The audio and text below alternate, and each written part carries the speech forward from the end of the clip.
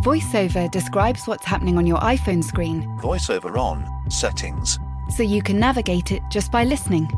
books, contacts, calendar, double tap to open. Breakfast with Anna from 10 to 11. And get on with your day. Accessibility. There's more to iPhone. Welcome to The Times. To find out more, head to thetimes.co.uk. Every goal, every game, everywhere. The Times and the Sunday Times. Now with goals. I'm Gabriel Marcotti. It's the FA Cup third round weekend. Joining us on the panel today, we have Rory K. Smith, Alison Rudd, and Tony Cascarino. Coming up, we'll be talking all things FA Cup. And we're going to start with Oxford and Swansea. Magic of the Cup, team in Premier League that, presumably safe to say, preoccupied with avoiding relegation, but still puts out a strong side. Alison, when you were a little girl, I'm assuming that nobody ever talked about, well, so Nottingham Forest put out a strong side in the FA Cup, because it was just kind of assumed that you would because you wanted to win the competition, right? Yes, that is correct, Gab. Right. Times have changed. Now it's part of our lexicon. I want Swansea to win the FA Cup this year, so I'm stuck. Why? They're not even English. Because they scored the best FA Cup goal I've ever seen. Did you see it? It was beautiful. Montero's goal. It was just gorgeous. Oh, what a goal, yeah. Absolutely beautiful. Okay, I don't know if it was the best FA Cup goal I've ever seen. I think so, because we soon have to one. be from 40 yards in the mud, and I think that's old-fashioned. Let's go for modern, beautiful FA Cup goals. I thought it was really gorgeous, and the sort of goal that ought to launch Swansea out of their dire straits and into something miraculous and moving, and it didn't work. So I don't like the narrative of this year's FA Cup. It's not working. Cass, stuff like this, I realise, obviously, when you played, the FA Cup was more... You know, it was more important because you had the white horse and everything. But sorry, that is a mean reference to the final from what year? 1923. 1923. There you go. That's when Wembley was so full and there was a policeman on the white horse and he single-handedly kept... Who were the two teams? Bolton and Blackpool. Very good. No, what I was going to get to, if you're on a struggling team, and you've been on struggling teams, does getting knocked out of a cup competition, does that create a disappointment that then sticks with you? Or do you actually look at it, all right, we have more time to train? Especially because in your days, people would have like 17 replays. I think if you look at the clubs, and the two clubs that had problems with their fans, Villa and Swansea, certain incidents happen, that tells you the importance for the club, because they're struggling clubs. You need to get victories for just the preparing for training and going in and the atmosphere around the camp, and I think the cup's important for teams, especially when they're struggling, and just selecting a side. I mean, Swansea did, to be fair, they did select a very strong side, but it carries a lot of weight. There's two things, aren't there? There's one is that you can't separate momentum by competition, so it's not like if you lose a game in any competition, it affects your team psychology without question. No. And also, but then there's the element of we kind of talk ourselves into the cup not mattering, which is a bit strange. I was at Spurs yesterday. I think 15 changes between them. Two teams who've obviously got other things to think about than the cup. But then as soon as Spurs look like they might go out, Pochettino threw on Kane and Dele Alli, which is as if to say, oh, hang on, actually, we don't want to lose this game. So I think the cup doesn't matter until it starts to matter, basically. There was an altercation between John Joe Shelby and a supporter. We're going to discuss Villa later in Alison's big story. But anybody want to fill us in on what happened? Did Shelby not offer out a fan in the car park? One of the many car parks around the Kassam Stadium, which has ample parking. Well, that's what I want to get to. You must have felt... the parking? No, I was going to refer to the ex-pro who's here, who might at some point have been insulted by a fan and offered him out. I've had a few times at a few clubs and a few incidents, yeah. I mean, there was a great guy at Chelsea. When I was on the sub, his seat was right behind the dugout. And if I got up, just to get up and he'd go, oh, no, sit down, what are you getting up for? No. And he literally would go into all these reasons why I shouldn't go on. And it went on for quite a while. And then one day, I've just looked round him, I said, do us a favour, just give me one little bit of slack. And he then gave me the thumb, like to sort of thumbs up. And he never, ever said anything. But I went through, probably 3 to 4 months of him just abusing me. And I hadn't even kicked a ball. And the team would be losing, and I'd be like, he's just... As soon as I got to stage, as soon as I got off the seat, his voice would start. It wasn't because your rear end was blocking his view of Peter Nicholas. No, it's because I wasn't having a great time, and when you don't play well, you get stick. And but this is kind of funny. But you never had a situation where somebody was really insulting you, having a go at you, and you felt like, all right, you know what? You lost your cool, I never. And you felt like you've seen it happen, though. Oh, absolutely, yeah. Tell us stories, Uncle Cass. Well, there was a boy, preferably ones involving Roy Keane, the most famous player you ever played with. A boy at Marseille got attacked in a car, and he got out of his car. Marc Libra, I think I mentioned before. The fans were giving him a lot of stick, and he got out of the car and confronted a fan, and it weren't just one fan, it ended up being a number of them, and became a very serious incident at the time. I think you only answer, and I said this to Alison last night when we were chatting, and I said, you only answer players' performances by what you do on the pitch. As a player, with your fans, you have to ignore it. You have to get on with it and don't get involved with them, because you are only going to come off second best whatever happens, even if you won the fight. Yeah, it is kind of a lose-lose situation. As I was saying to Tony last night, I think... We should point out that Alison and Tony have recently moved in together.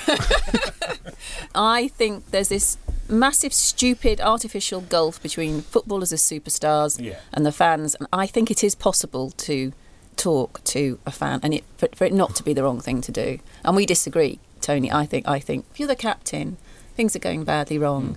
And a fan, because you're it's an FA Cup game, it's a smaller ground, the access is easier, and you can hear what they're saying, and they can touch you. To pretend it's not happening, to go all aloof. I'm paid a lot of money and I can't talk to you. I don't think that's necessarily. I agree. Show it on the pitch is your first priority. No, well, I think it's wrong to integrate. I would say one thing to that. I would be much more happier if you. And I'm bringing back my Club Marseille happening, because fans came to the training ground sometimes and they had their speak. I think it would have been great if Richard said, Micah Richards said to the fan, identify that fan, tell him to come to the training ground and see us. Come and have some fans, not for a fight, to talk, to come in and have their feelings. But that happened a lot. I'm putting my fan hat back on, and I totally get what you're saying. But I like the idea, identify that fan and bring him to me and have him come to my training ground. It's not, and I'll make him wait outside, and then I'll let him into my boudoir. What the hell? Listen. No. Look. You're changing the completely the dynamics of what I just said. But what I am saying is, every country has its footballing culture, and with good reason. I think in England there's a situation where there's a greater. Everywhere there's a greater distance than there once was. In a situation like this, in certain countries, in certain clubs, I'm not saying it's right. In some ways, often it's wrong. But, for example, at Roma, after every game, especially after every defeat, they all have to march down and so that they can get yelled at by the ultras. In other clubs, it's normal for 2 or 3 senior players will face a delegation of supporters. Now, if it just descends into people shouting at each other, it's probably not constructive. Other times it can be. But we're going to get into this more when we discuss Villa. I want to go back to an excellent story Rory wrote last week about a guy who, because I don't follow the lower leagues, I had no idea. I don't even know if it was the same guy or just a dude with the same last name. Michael Appleton. Now, for those who don't know, Michael Appleton was a standout youngster at Manchester United who then got injured. Then he did his coaching badges. And then he went to West Brom. And he was thought to be the future. He went to other clubs where it didn't work out, including, I think, Portsmouth and Blackburn. Portsmouth, Blackpool and Blackburn, which is a CV that is just a list of 3 of English football's great basket cases. And then because he was associated with them, he had those 3 jobs in 15 months, he kind of got written off. It was assumed that he had in some way... Did he keep getting sacked or did he just walk out? No, he walked out on 2 and he got sacked by Blackburn after 67 days. I think it was when Blackburn sacked Henning Bird after 3 months, then Appleton after 3 months. And I think, having spoken to him about it, I think that he made poor choices, and I think he was slightly naive in terms of... I understand what happened at Portsmouth. He says he was presented with a plan, and then obviously they got done for money laundering. That changed everything.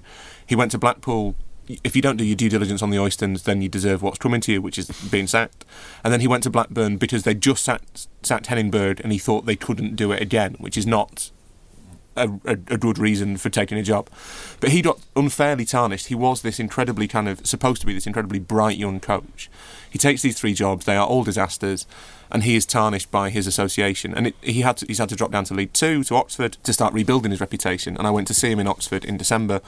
And it's what they're doing is really interesting, and you tweeted about their use of stats and the way they're using stats, which I maybe didn't convey quite well enough, or it could just be that they're using them in an incorrect way. That's possible. But Or they're it doing could be the third option is that they didn't tell me the truth. they didn't tell you the truth because people who, you know, you've obviously written a book on analytics together with Chris Anderson, that if you have the really good stuff, You hold it back. you go there. You don't go. That is- You don't go telling the first Rory K. Smith who walks Well, into your I door. am very persuasive, but the I don't think so. I met the analyst Dan Bond, and he sort of he walked me through a lot of the stuff they use. I'm sure there were things that they didn't show me that Right. they want to keep secret. But no, I think they're doing a lot of interesting stuff. My view on analytics is that using them at all is relatively forward thinking, especially in the lower leagues. That there is as yet no right way of using them. They spent $200,000 on the pitch and then narrowed it, which is totally counterintuitive for a footballing side, because Appleton felt that the fullbacks were too exposed to diagonals and they couldn't close the ball down quickly enough, so they narrowed their home pitch. But didn't you say in your piece they narrowed it because the players were intimidated by it? No, the players were intimidated by it out of possession. So they enjoyed the space when they had the ball, but when they were out of possession, they felt they were more vulnerable to long diagonals, of which there are many in League Two. It wasn't a great FA Cup draw. There weren't that many games that had that sort of cup magic feeling to them. Apart from Eastleigh, of course. But even that, it was Bolton, who were struggling massively and haven't been paid since last year. So two of the teams that were on TV, Oxford and Exeter, are great adverts for the fact that the lower leagues, League 1 and League 2, and Cass watches loads of League 2, are a much more diverse environment than they're given credit for. But you look at Northampton have been doing well, who are managed by Chris Wilder, who used to manage Oxford. Yeah. Now Chris Wilder is a great story, but he's a relatively typical League 2 manager. It's discipline, it's hard work, it's hard running. And then you have Appleton and Tisdale, Exeter 16th, I think, aren't they? But you know, there are different ways in League 2 of achieving success. And I think one of the things that FA Cup third round weekend does really well is just occasionally highlight that lower down, away from the limelight, there are interesting things happening. Not just interesting sort of personal stories of triumph and redemption, but there are actually people doing things that are a bit different. That's why I think I enjoyed reading your story. Is that to me? Whether you agree with them or not. No, but to me there aren't enough stories like that. To me, the narratives, like I said, always refer back to what the guy was like as a player, and you know, and moving on from League Two to the polar opposite, to the theatre of dreams, Manchester United and Sheffield United. Now, United go through. It's a late penalty. It's an absolutely idiotic tackle. It was bizarre, in the box. wasn't it? But who was the guy who made the tackle? Dean Hammond. Is he a former Leicester. He's a sort of championship Yeah, stalwart. he's been around, Really, yeah, a bit of a journeyman sort of player, What? But really experienced. yeah. Anybody have any idea what brain fart or something like? You have lack of oxygen to your brain by the 94th minute. I don't. We've talked United to death. Somebody maybe. There's obviously that wonderful statistic from their past 10 home games. They haven't scored a first half goal. Although they've only conceded one first half goal at home, so I guess that is something to cheer about. James Ducker absolutely put the boot into them in his match report, which I'm sure you've all read. Anybody have anything new to say about Manchester United? I am really at a loss because it's the same thing. Paul Scholes goes on television and savages them. I have something to say about the Paul Scholes thing. Here is what I want to say about the Paul Scholes Please thing. give us some background on the Paul Scholes thing first, So Paul for people who Scholes don't live in was the Paul Scholes world. Born in Oldham Paul Scholes, obviously United legend, has been criticising Van Gaal on his, either in his column in the Independent, which I think has now been discontinued, for a year at least. You can rely some pundits, people like Gary Neville, are really, really good. They can talk really well about any number of subjects. Cass, for example, Danny Higginbotham, I think is excellent. Other pundits tend to be very strong on the clubs with which they are associated, and Scholes is very good on United, but you see him on BT when he's doing a game that's not got Manchester United involved in it, and you can see he's kind of at a loss, Scholes. But he's very just good. a bit bored and because very it's not United. Yeah, I think he's a little bit tunnel visioned with it. He's very strong on Van Gaal. He really doesn't like Van Gaal. I think he called him boring this weekend and said that the style of football, it doesn't suit the club's tradition. And all the newspapers, obviously, as they always do, picked up on it. Scholes blast at Van Gaal, blah, blah, blah, despite the fact that he has been doing that and saying that for a year. It's ad nauseam. It's kind of like when newspapers write whole stories based on Gary Lineker's tweets. So, well, exactly, yeah. But what I think is really interesting, one of his close friends is Ryan Giggs. He's very close with the rest of the class of 92. And obviously he was a player and a coach, in fact, for Sir Alex Ferguson for a long time. At a club like Manchester United, there is no way that someone powerful, be it an assistant manager or a director or an ambassador, if they wanted to, couldn't ring Paul Scholes and say, Paul, this isn't helping, please stop. I like this argument. Do we actually know how close they are, Giggs and Scholes? I mean, are they actually mates who like sit and chat and hang out together, or is it the kind of thing they were just teammates? They've known each other for a very long time. There's a deep respect I to think it. somewhere in between the two.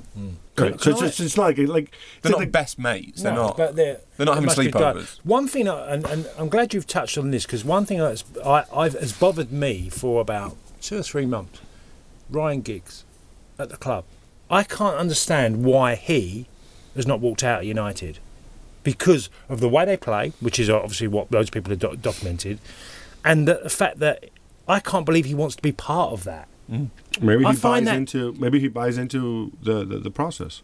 I mean, I can't see it, Gab. I can't see how he can. It's everything that's an antidote to what they were before. Well, so I'll say this about Louis van Gaal is I had a chance to spend some time with him twice, both a long time ago when his star was a bit different. When the guy, if you like talking about football, when the guy gets going, he is pretty spellbinding in the right context and stuff. Can we just rule out that Giggs hasn't bought into the process and Giggs doesn't actually believe that it works, or that Giggs feels a commitment to his contract? I think you can probably assume that Giggs, who is an intelligent bloke, I wonder whether Giggs feels that even if he doesn't like what he's seen in terms of the kind of output on the pitch, whether Giggs feels that Van Gaal has something to teach him about management. But you also, on the sort of flip side, wonder whether Giggs has decided that it's better to be inside for when it all goes pear-shaped and he can just take the job on. You wonder whether he's playing the long game. Okay, but all right, well then, since we're in that realm of possibility and that Giggs is waiting around for Van Gaal to be sacked or to see out his contract, show of hands, who in this room, assuming United finish 4th this year and 4th next year, would say, all right, Van Gaal's gone, let's give Giggs a proper grown-up contract? I think if Manchester United... Nobody's raised their hand. So I don't understand the question. Were we pretending to be... Woody. Oh, okay. Assuming he still has a job too. Yeah. You know, assuming United don't go and win win Champions Leagues and league titles in Van Gaal's final 16 months, what would convince you that you should just appoint Ryan Giggs? If I had any power at United at all, I wouldn't. If it carries on this way with Van Gaal and Van Gaal walks out, or whatever the solution is, I wouldn't immediately promote Giggs. Would anybody? No, he's got to. I mean, in a way, it's kind of weird that he's got to go away. He's got to learn how to be his own manager. He has to learn, because he's so in the shadow at the moment, and I don't know if he's aware, but it actually looks slightly embarrassing seeing him not being himself. It's odd. It's odd seeing him just sat quietly there. That's one of the things when people make an analogy with, like, you know, Pep Guardiola and people like that who moved up. Pep Guardiola, at the end of his Barcelona career as a player, left and he played in Italy, he played in Qatar, which is neither here nor there, but he played in Mexico specifically because he wanted to play for Juan Malillo, who was a manager who he really admired. He went and he did things, he experienced different kinds of football. These guys who've been at United since they were 5 years old, you know, this, and almost all of it with the same manager. Exactly. If it makes Paul Scholes a limited pundit, it has to make Ryan Giggs a limited manager, does it not, Rory? Yes, might explain why the other guy went to Spain. Yes, although he's not doing very well. Yeah, so far.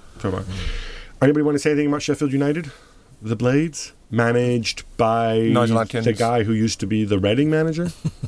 No, yeah, managed the other one. Yeah, Southampton, Reading, Scunthorpe. Yeah, I didn't. He's a former physio, if I'm not mistaken. He is a former physio. All right. I didn't know that Sheffield United had changed their badge.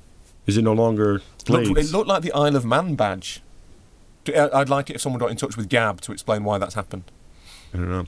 I saw a car parked on the street which had that funny, which I'd never seen before. It had the Isle of Man license plate. Yeah. Weird symbol, which I thought it was something Masonic and Have you been disturbing. to the Isle of Man, Gab? I have not. Would you like to go? No. I'd like to know if we have any listeners in the Isle of Man. That would be fascinating. I have very little interest. I think I've already seen enough of this country. You know, one place I'm curious about. You've never been north of Watford? I have. I've been to Leeds. We've been through this. Did you just say I've had enough of this country? You did. I visited. I've been here a long time. I visited the bits. The only bit I haven't visited. What bits have you visited? What? What bits have you visited outside the M25? Gillingham? Have you been to Gillingham? Don't ruin it for us. Oh, you said you've everywhere but. I've been to Liverpool. I've been to Bath. I've been to Leeds. Have you been to Bristol? I've even been to Harrogate. Been to Harrogate? Yes. Have you been to Exeter? Exeter Cathedral. No, Exeter's really far away. But no, Cornwall's lovely though, isn't it? Cornwall and Devon are lovely. You should go. I've been to Cornwall. I've been to Devon. Anywhere, really. I've been to Lizard. But you know what? It's the Lizard. Whatever.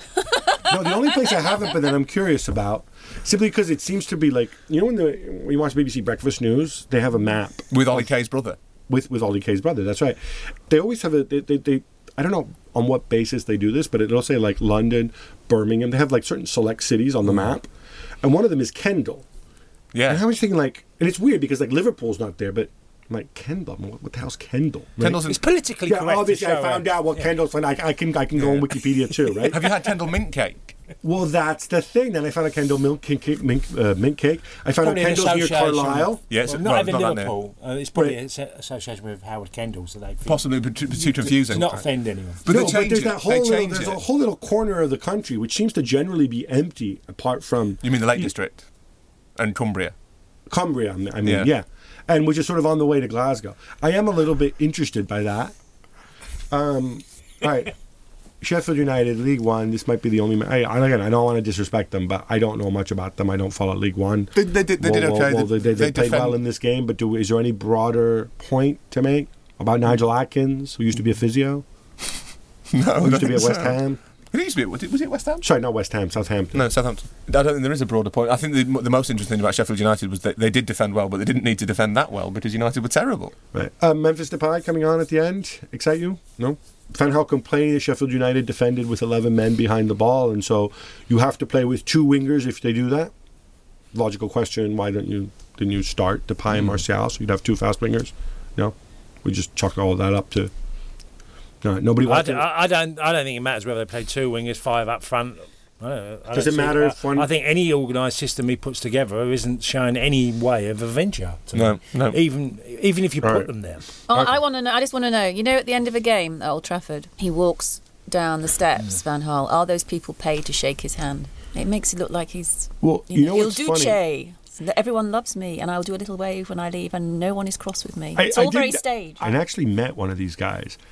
They're Which these, guy, like- one of the fans? Oh. Yeah, the ones who sit right behind the Okay. bench. Like, if you go back and you look at pictures of Sir Alex, there's like 4 or 5 Sikh guys who are big United fans who sit behind him. And I met them once in Manchester. I don't see, those aren't the guys who shake Van Gaal's hand. I don't know if, like, when he leaves the pitch, I don't know what happened to them, if they've been removed or they just choose to turn their backs on Louis, or if they're not fans, but I don't see them anymore. Well, it could be anything. They could have had their tickets moved somewhere else. They could have decided that the football's inordinately boring, so they don't want to watch it. Could be. In our debate this week, we're going to go off the back of Alison's excellent story about the Aston Villa team bus being stuck. There's wonderful video of this as well. When I saw this, and I saw somebody tweeted it, I thought, wow, this is going to be really bad. Instead, from what I could tell from the video and from the guy's Brummie accent, it's a guy standing in front of the bus, and one by one, as the players come on, he basically says, like, Veritut, you're not very good at playing football. Guzan, you're not very good at playing football. Akbar Lahore, you're not. It's kind of repetitive. It didn't really strike me as like, but there was stuff that went on which was more apocalyptic. Can No, you there explain? is actually a narrative to this. It wasn't just some random anger. It was a lunchtime kick-off. Villa fans were in a really quite a good mood. There were a lot of them there. The press box, we were ensconced inside the pack of travelling fans, which was kind of odd because it made the game unfold in a strange way in my head. But anyway, VoiceOver describes what's happening on your iPhone screen, VoiceOver on. Settings. so you can navigate it just by listening. Books. Contacts. Calendar. Double tap to open. Breakfast with Anna from 10 to 11. And get on with your day. Accessibility. There's more to iPhone. Hey, I'm Ryan Reynolds. Recently, I asked Mint Mobile's legal team if big wireless companies are allowed to raise prices due to inflation. They said yes. And then when I asked if raising prices technically violates those onerous 2-year contracts, they said, "What the f*** are you talking about, you insane Hollywood ass?" So to recap, we're cutting the price of Mint Unlimited from $30 a month to just $15 a month. Give it a try at mintmobile.com/switch. $45 up front for 3 months plus taxes and fees. Promo rate for new customers for limited time. Unlimited more than 40 gigabytes per month. Slows full terms at mintmobile.com. they were joking, and it was people call it gallows humour, but it was good natured. It was good natured, and they were willing the team to win and willing them to play well. And they responded to, early on, Micah Richards sort of, lifting his arms and saying, "Come on, give us some more noise." It was fine. And then slowly the game unfolded and Villa were not very good and clearly have massive confidence issues. And they started to sing nasty things and growl a lot and be ironic when they cheered anything. And then a few fans noticed, they said they noticed, I have no actual personal evidence of this, I did not see this, but some fans swear that they saw Brad Guzan and Julian Lescott playing chewing gum tennis or chewing gum, I don't know, touchline chewing gum, where you just see how far you can spit it out and how far it will reach the touchline. They were laughing and giggling about it while they were subs. Can I ask a question about this, about Yes. touchline chewing gum? Because obviously spitting contests are a popular activity. I'm sure we all did it when we were children. Basically, they would chew and then they would spit so you could get it further. Will they then rush up and pick it up and then put it back in their mouth? No. So they would get fresh chewing. Yes. They would get That's a fresh the bit of allegation. chewing gum That's every the time. allegation. Yes. It seems entirely wasteful. There's a photograph on a website showing lots of chewing gum around the dugout, which, if Sam Allardyce had been there, would look the same. I mean, some people chew a lot of gum and spit it out. Yeah, no, but you're intentionally creating problem for the groundskeepers at Wickham. Is it Adams Park? Yeah, that isn't what the fans were worried about, though. Well, they were worried about the demeanour of two senior players in the middle of a crisis for the club. And one fan was so cross, he went over to the dugout and said, "Why are you doing that?" And he claims he was told to F off. And then when Micah Richards was substituted, about 83rd minute, the fans were still there, and that is the reason why there was a Micah Richards fan interaction, because they said to Micah Richards, "What the hell's going on?" You'd have a word I with don't these know. two guys. I don't know if Richards knew about the allegation about chewing gum. He said, "No, please back us. We're in this together. We're trying." And I have no problem with him trying to calm a fan down and say that. But anyway, word spread. These fans were telling other fans, "Did you see what happened there? Or a disgrace there to the club?" So they waited outside the players' exit. But Wickham's famous for having one road out of the stadium, and it gets log jammed on a normal day, let alone a cup tie day. So the Wickham stewards very kindly said to the Villa people, "Don't come out. You'll just be sat on the bus, and there'll be a lot of aggro. It might be horrible because they sound quite angry." So they waited until the road cleared, and then they got on the bus very quickly. And you're right, there was lots of identifying of each individual fan. But when Remy Gard got on, they saved the worst of the invective for him, And you, Gard, you were the one behind this. You don't know what you're doing. And a few fans complained that it was getting a bit nasty, and it was, there were kids around. It was all a bit unpleasant, and they all drove off. Then we heard that Villa are having crisis talks about what they do. Do they fund to escape relegation, or do they fund a life in the Championship? It's the first time, I don't go to every Remy Gard press conference, but it's the first time I am told that he really made it plain he's losing his patience with the players' attitude and performances. So they are a club in crisis. All right, obviously there's several layers to that. We have talked about Villa's futility recently, but we know that there's a lot of gum on the ground. We don't know exactly what the context of Guzan and Lescott, what they were doing, but needless to say, Cass, it's important when your team's doing well, or doing badly, that you look suitably concerned, even when really you can't be bothered because it's not you on the pitch, and you could look at it as like, oh look, I have more time to train and help keep Villa up. But whatever you shouldn't be doing is choking around and playing silly buggers with chewing gum. I mean, you're going to offend people. You're having a really rough season. Have you seen that happen when you were playing? Yeah, loads of times. Loads of people. Some players don't care if they don't care if the team loses, and because they've been left out, or for whatever reason, they're quite comfortable and just thinking, well, it's about me, not about the team. So, and Villa is quite clearly that. You feel that Agbonlahor's been there a long time. He feels his way going out the door, and he hasn't been mentioned. But I just feel that there is that issue that they've got some players who've been there a while. They've had a lot of change, personnel. I mean, they lost huge numbers of players. Yeah, but going by the specific argument about players don't looking care. the part. Yeah, Players don't care. Yeah, of course there are some players. I wouldn't say them all, but there's some players who really don't care. Whether but they're also too stupid to understand that they need to look the part, at least. Or they need to at least pretend like, oh, let's all make a serious face. No, but the fact, Gab, I experienced loads of times. Aren't kids. They're veterans. No, they're experienced pros, but that doesn't... So, is there any way we might have taken this out of context and misinterpreted this, or did they just screw up? Well, the club are talking to them today to find out their version of events. It may not be quite as bad as the They haven't lost the game as well. Imagine how serious they've drawn the game. They've got a replay, which under normal circumstances, okay, it might not have been the greatest result in the world, but fans would have been okay. They go, we didn't play well today, but we got a replay. There's a lot of things underline at Villa, where the fans have been...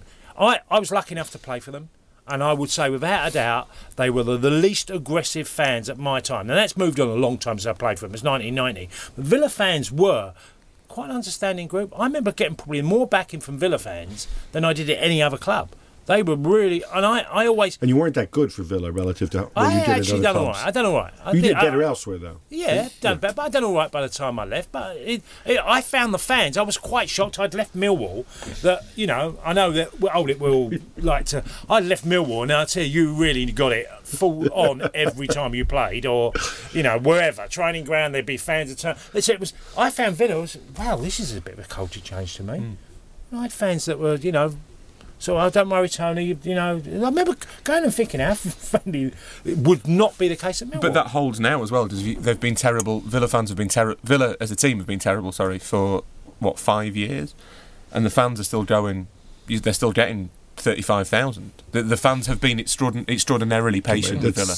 For me, again, not growing up in this country, you look at the historic size of Villa's fan base. I would put Villa half a notch below the really big clubs like Liverpool and Manchester United in terms of in terms of catchment area success. And so I'm not necessarily surprised at 35,000. I mean, if Liverpool sucked as bad as Villa for 5 years, I would assume that there would still be 35,000. Yeah, but if other teams did, then there wouldn't be 35,000. Yeah, no, it does to some extent reflect the size of the club. But I think Villa fans have generally been quite patient with a team that has been drifting for a long time. Any other FA Cup takeaways that you might have, excluding things that we're going to deal with in quick hits? Anything you want to say about the FA Cup? Anything that's stuck out?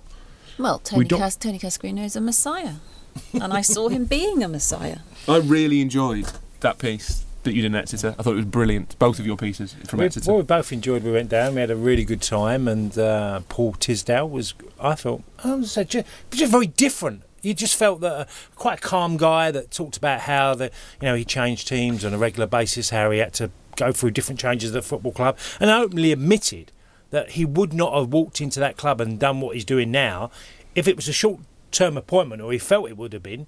He would have played a different way because he needed to get results. We sat down and spoke to Paul Tisdale, and there's no other manager who could speak like that, because Wenger, being a Premier League manager, has a completely different remit. So Paul Tisdale, to stop himself getting bored, he recreates the team every 2 years? Well, yeah, 18 months to 2 years he did it, didn't he? I mean, because he wants to try out a different version of himself as a manager and the club as a club. For those of us who are less familiar with Paul Tisdale among our listeners, this is a guy who 5 or 6 years ago I was assured had a really bright future in football. Was one of the few sort of British managers who had a real potential to be in the Premier League. Can somebody fill me in on what went wrong since then? Or maybe he had no interest. I don't know. Tiz is... I know Tiz a bit, and he's... Tiz? Tiz. He is one of my favourite people in football, is Tiz. After Rafa. In a different way to Rafa. Tiz is he's just a brilliant bloke. He's a really genuinely good bloke. He has had offers. He won't go somewhere that he feels is a short-term thing. I think he feels very loyal to Exeter, and he feels that he has signed the contract there and he wants to fulfil that. He's an honourable man. He's also, I think, very settled in the southwest. He doesn't live that near Exeter, but he's settled in that area and he enjoys his work. I think he's still only, 42? Yeah, 42. I don't think he'll finish his career at Exeter. I think he will move on because there is a chronic shortage of money, and because after a while I think he will feel that the way to stop himself getting bored is to have another challenge. Without question, he is kind of the standard bearer for innovative, intelligent, different coaches that do crop up in the lower leagues. I've got a lot of time for Tisdale. I think he's a genuinely good coach. Well, the fact that when he spoke and he talked about promotion and relegation as being something that's slightly overrated and it's not the basis of success for the football club, and that this club needed to, like they did with Grimes, they sold him for 1.7 million to Swansea, and he put a system together that could get the best out of this individual. That I found that really interesting. That he said, well, we need to sell players. We're going to, go on and exist for a long time. Selling and buying and producing players is on our DNA, and that's quite hard to do, do what he did and the way they play as well. He's got a decent side there. Yeah, some players. It's an interesting theme because I I look at George Caulkin, as he often does, at a tremendous piece with Sam Allardyce, and as the added bonus that you See him naked. Wow. You don't see it. You know, it's not full frontal, unfortunately. No, it's just his nipples. But he talks to Sam Allardyce, where you know, in some ways, he's the epitome of a certain type of manager who gets sort of lampooned and pigeonholed in some ways. And I'm wondering if a guy like Tisdale looks at it and says, like, is it worth it? Possibly. I think the one thing George's piece with Sam is brilliant, but the problem with Sam has always been his self-promotion. That's the issue. That's why people don't like Sam, because Sam will sit there and say, actually, I'm very innovative and very, very forward-thinking. Quick story about Sam. Yes. All right. Gillingham playing Millwall, 1984-5. Set the scene. At just Priestfield. Just after the Order of Miners strike. Priestfield. Sorry, can I just jump Priestfield's in 1 second? Younger listeners, Sam Allardyce used to have a mustache. Yes. And looks like he kind of still does. I've been told by many people that he was what you call a big, ugly, nasty centre half. So anyway, I'm standing in the tunnel, and Sam Allardyce comes walking past me, and he's in a white suit. Okay? Nice. He goes down the tunnel in a white suit. Now, bearing in mind, this is a League One game. But he was in a white suit. He goes onto the pitch and I'm standing there. I was a young lad making a bit of a name for myself. I was about 19, 20, around that age. And I'm just standing there. And obviously I'm going to be playing against him because he's a centre-half and I was a centre-forward. So he turns back and he comes back down the tunnel and he just looks at me and went, see you at 3 o'clock, and walked down the tunnel. Oh, that's brilliant. And I thought, oh, that's quite intimidating. But we won 1-0 and I scored. Did he kick you? No, but Sam put himself about, yeah. Well, he kicked me, no. He put himself, he's a strong Hang on, strong is there not an alternative sort of interpretation of that story, which is that Tony Castorino is standing in a tunnel and sees a man dressed entirely in white go out of the tunnel? Were you in Gillingham or had you died and gone to heaven? Could have been. That's true. That could very well be. Quite intimidating when he done it, because he was obviously about 25 and big, strong centre-half, Sam. Right, enough of that. On this FA Cup weekend, how about some quick hits? Chelsea beat Scunthorpe 2-0 and Goose Hiddink decides to play pretty much the entire first 11. Cass, was this the right decision, and does it suggest that they're showing the appropriate respect to the greatest cup competition in the world? Absolutely, and I think bearing in mind that they got knocked out by Bradford last year in the manner they did, I think it was a competition that he'd look at and think, yeah, it's dreadful at the moment, we're at the wrong end of the table, and can we win the Champions League? Probably not, but I'm going to try and win a cup, and the FA Cup is the best opportunity. Best opportunity to get into Europe as well, I think, at this stage. Tottenham Hotspur and Leicester City battled to a 2-2 draw, but Rory, was it really Spurs and Leicester given the zillions of changes?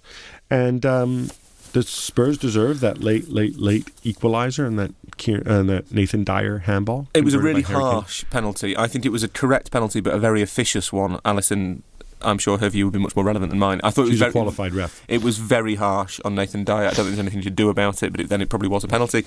On the balance of play, yes, they deserved it. I think the most interesting thing was that Leicester's reserves could cope with Spurs' reserves, which suggests to me that Leicester's resources are deeper than they are given credit for. Manchester City pummel Norwich 3-0 as Kelechi Iheanacho is picked ahead of Boney. We suggest in the paper Monday that he has supplanted Wilfried Boney as the second choice centre forward behind Kun Aguero. Alison, would this be a wise choice from Pellegrini? Is the kid ready? No, the Boney situation fascinates me because all Pellegrini's succeeded in doing is wrecking Swansea. I know Boney wanted to leave. He said he wanted Champions League football. I mean, I don't mind him being ambitious, but it's not working for him at City. Sometimes a player goes from being the linchpin to being just one of many great players, and it doesn't work for them. I would not say Boney hasn't tried very hard. He has. He's just not found that role in the team, and you probably do need to build the team around him, and there's no way Pellegrini's going to do that. I'm still a fan of Wilfried. Sunderland's performance director, Mark Taylor, and this is a quote from George Caulkin's excellent piece that you should go back to read, because for me, George Caulkin is the best writer we have in the Times Sports Desk. You're all nodding along. He says, "We've developed our own performance app so that when the manager delivers a team talk, it can be uploaded and played as often as a player wants. We push them notifications. We know who's been watching it." Cass, I'm trying to work this out. So basically, in layman's language, I guess they tape Big Sam's team talks and then they make them available, kind of like on YouTube. Self-promoting. And then whenever you need a pick-me-up, you push a button on your phone and Big Sam's face appears and you can watch Big Sam telling you, giving you a little thought for the days. Yeah. I don't know. This just seems bizarro to me. And were there any great managerial team talks that you wish you could play back from time to time when you need a little pick-me-up? I'd say largely no. But I would certainly have had Jack Charlton on an app listening because they were funny, they were short and they were precise and you're exactly your role. Were they in loud the team. too? Not really. All No, I right. wouldn't say no. He was a funny guy that made football very simple and I would certainly listen to him and I could watch Jack over and over again. You could call the app Snapjack. Honestly, look, if this works, I'm not going to knock anybody trying something new, but it just sounds like one of the silliest things I've heard of. Last week, after Rafa Benitez was sacked by Real Madrid, Rory, you wrote a story about how Gareth Bale could be considering his future because I guess he was really, really upset at Rafa being gone. Now that he scored a hat-trick in Real Madrid's 5-0 hammering of Deportivo Saturday and confirmed his status as, he has the most headed goals of any player in Europe's Big Five leagues this season. Is everything fine and dandy? Does he have a new friend in Zizou? So the story I wrote was that Gareth Bale was considering his future, and as far as I know, probably still is, because he was annoyed at Benitez going. They had a good relationship. He came out and said that after the game against Deportivo. He has been told by Zidane that he will be shown all the love he needs, but I think the crucial thing is probably where he will play. Bale wants to play centrally. I don't think he wants to be shoved out onto the left or right wing to accommodate Cristiano Ronaldo. And I think basically, as a lot of people have said in Spain for quite a long time, one of Bale and Ronaldo will leave Madrid this summer if they can, and if Perez has the nerve. I think it might be Ronaldo, and if it is, then I suspect Bale will stay. Liverpool played Friday night and drew as Jurgen Klopp fielded a bunch of kids and guys I hadn't heard of as they drew 2-2 at Exeter. Alison, were you a bit disappointed in Jurgen's selection, especially given, yes, they have a midweek game, but this game was on Friday? Well, disappointed's the wrong word, I think. I mean, there were enough excuses and real reasons for it. I'd have rather, given all those excuses, that he'd fielded a team that was a team. Field the entire most successful, play together a lot under 21 team. Don't try and throw Benteke in who's never met them. I mean, that was the disappointed thing. Just go for a team that bears the Liverpool logo and they've played together and they've got an incentive because, heck, if they play well, they might play in the next round too. Dab, one for you. We are at the halfway mark in faded Italian Championship, Serie A, which, as we know, is very boring. I imagine there's been lots of 0-0 draws this season and no goals at all, and everyone's played very defensively. Who is top of the table and why? In fact, somebody tweeted out, and I have no idea if this is true, but I will find out, that United have had more 0-0 draws this season than all of Serie A. Serie A has loads of goals. It always has loads of goals.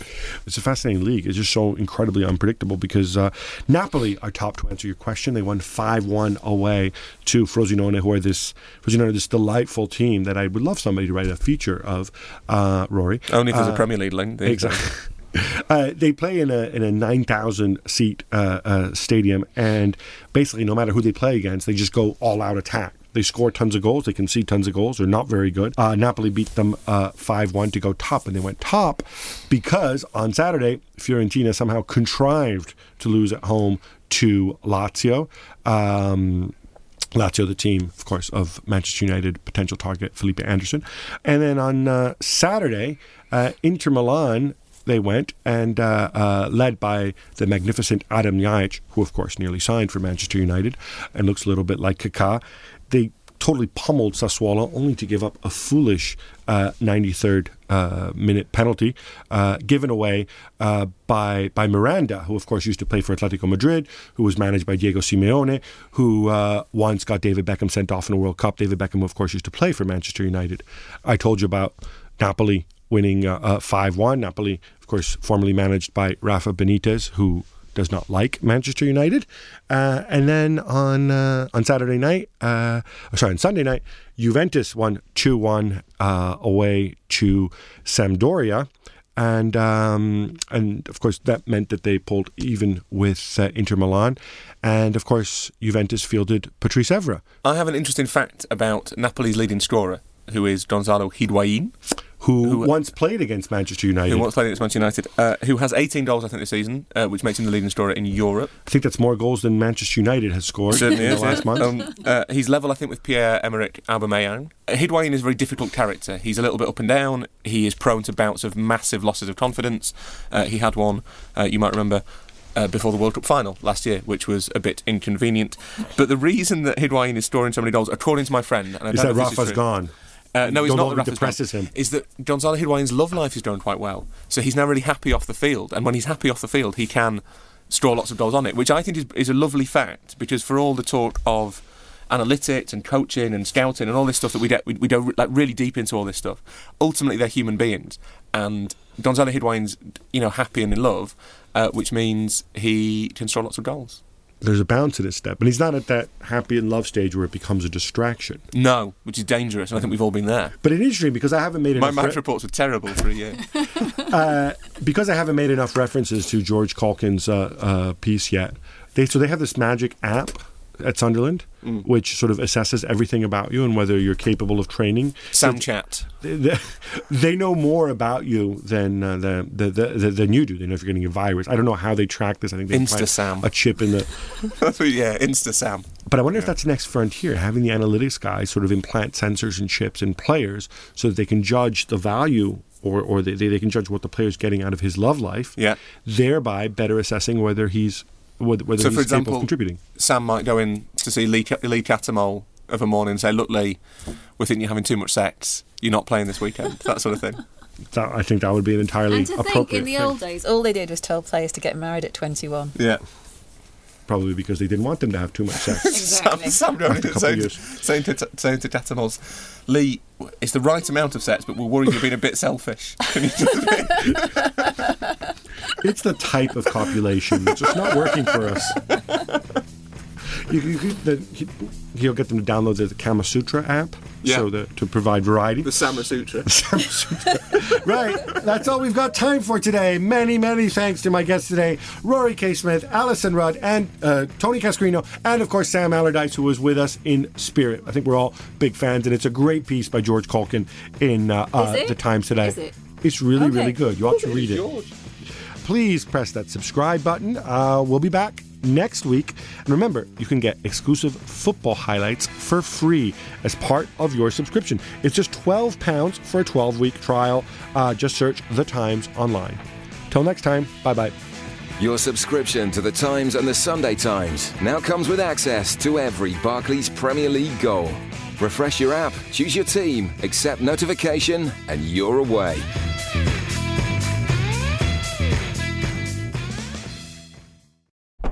Thank you for downloading. To discover more, head to thetimes.co.uk.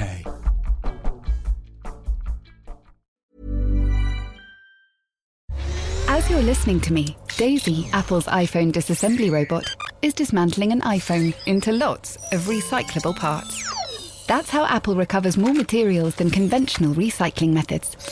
Thanks, Daisy. There's more to iPhone.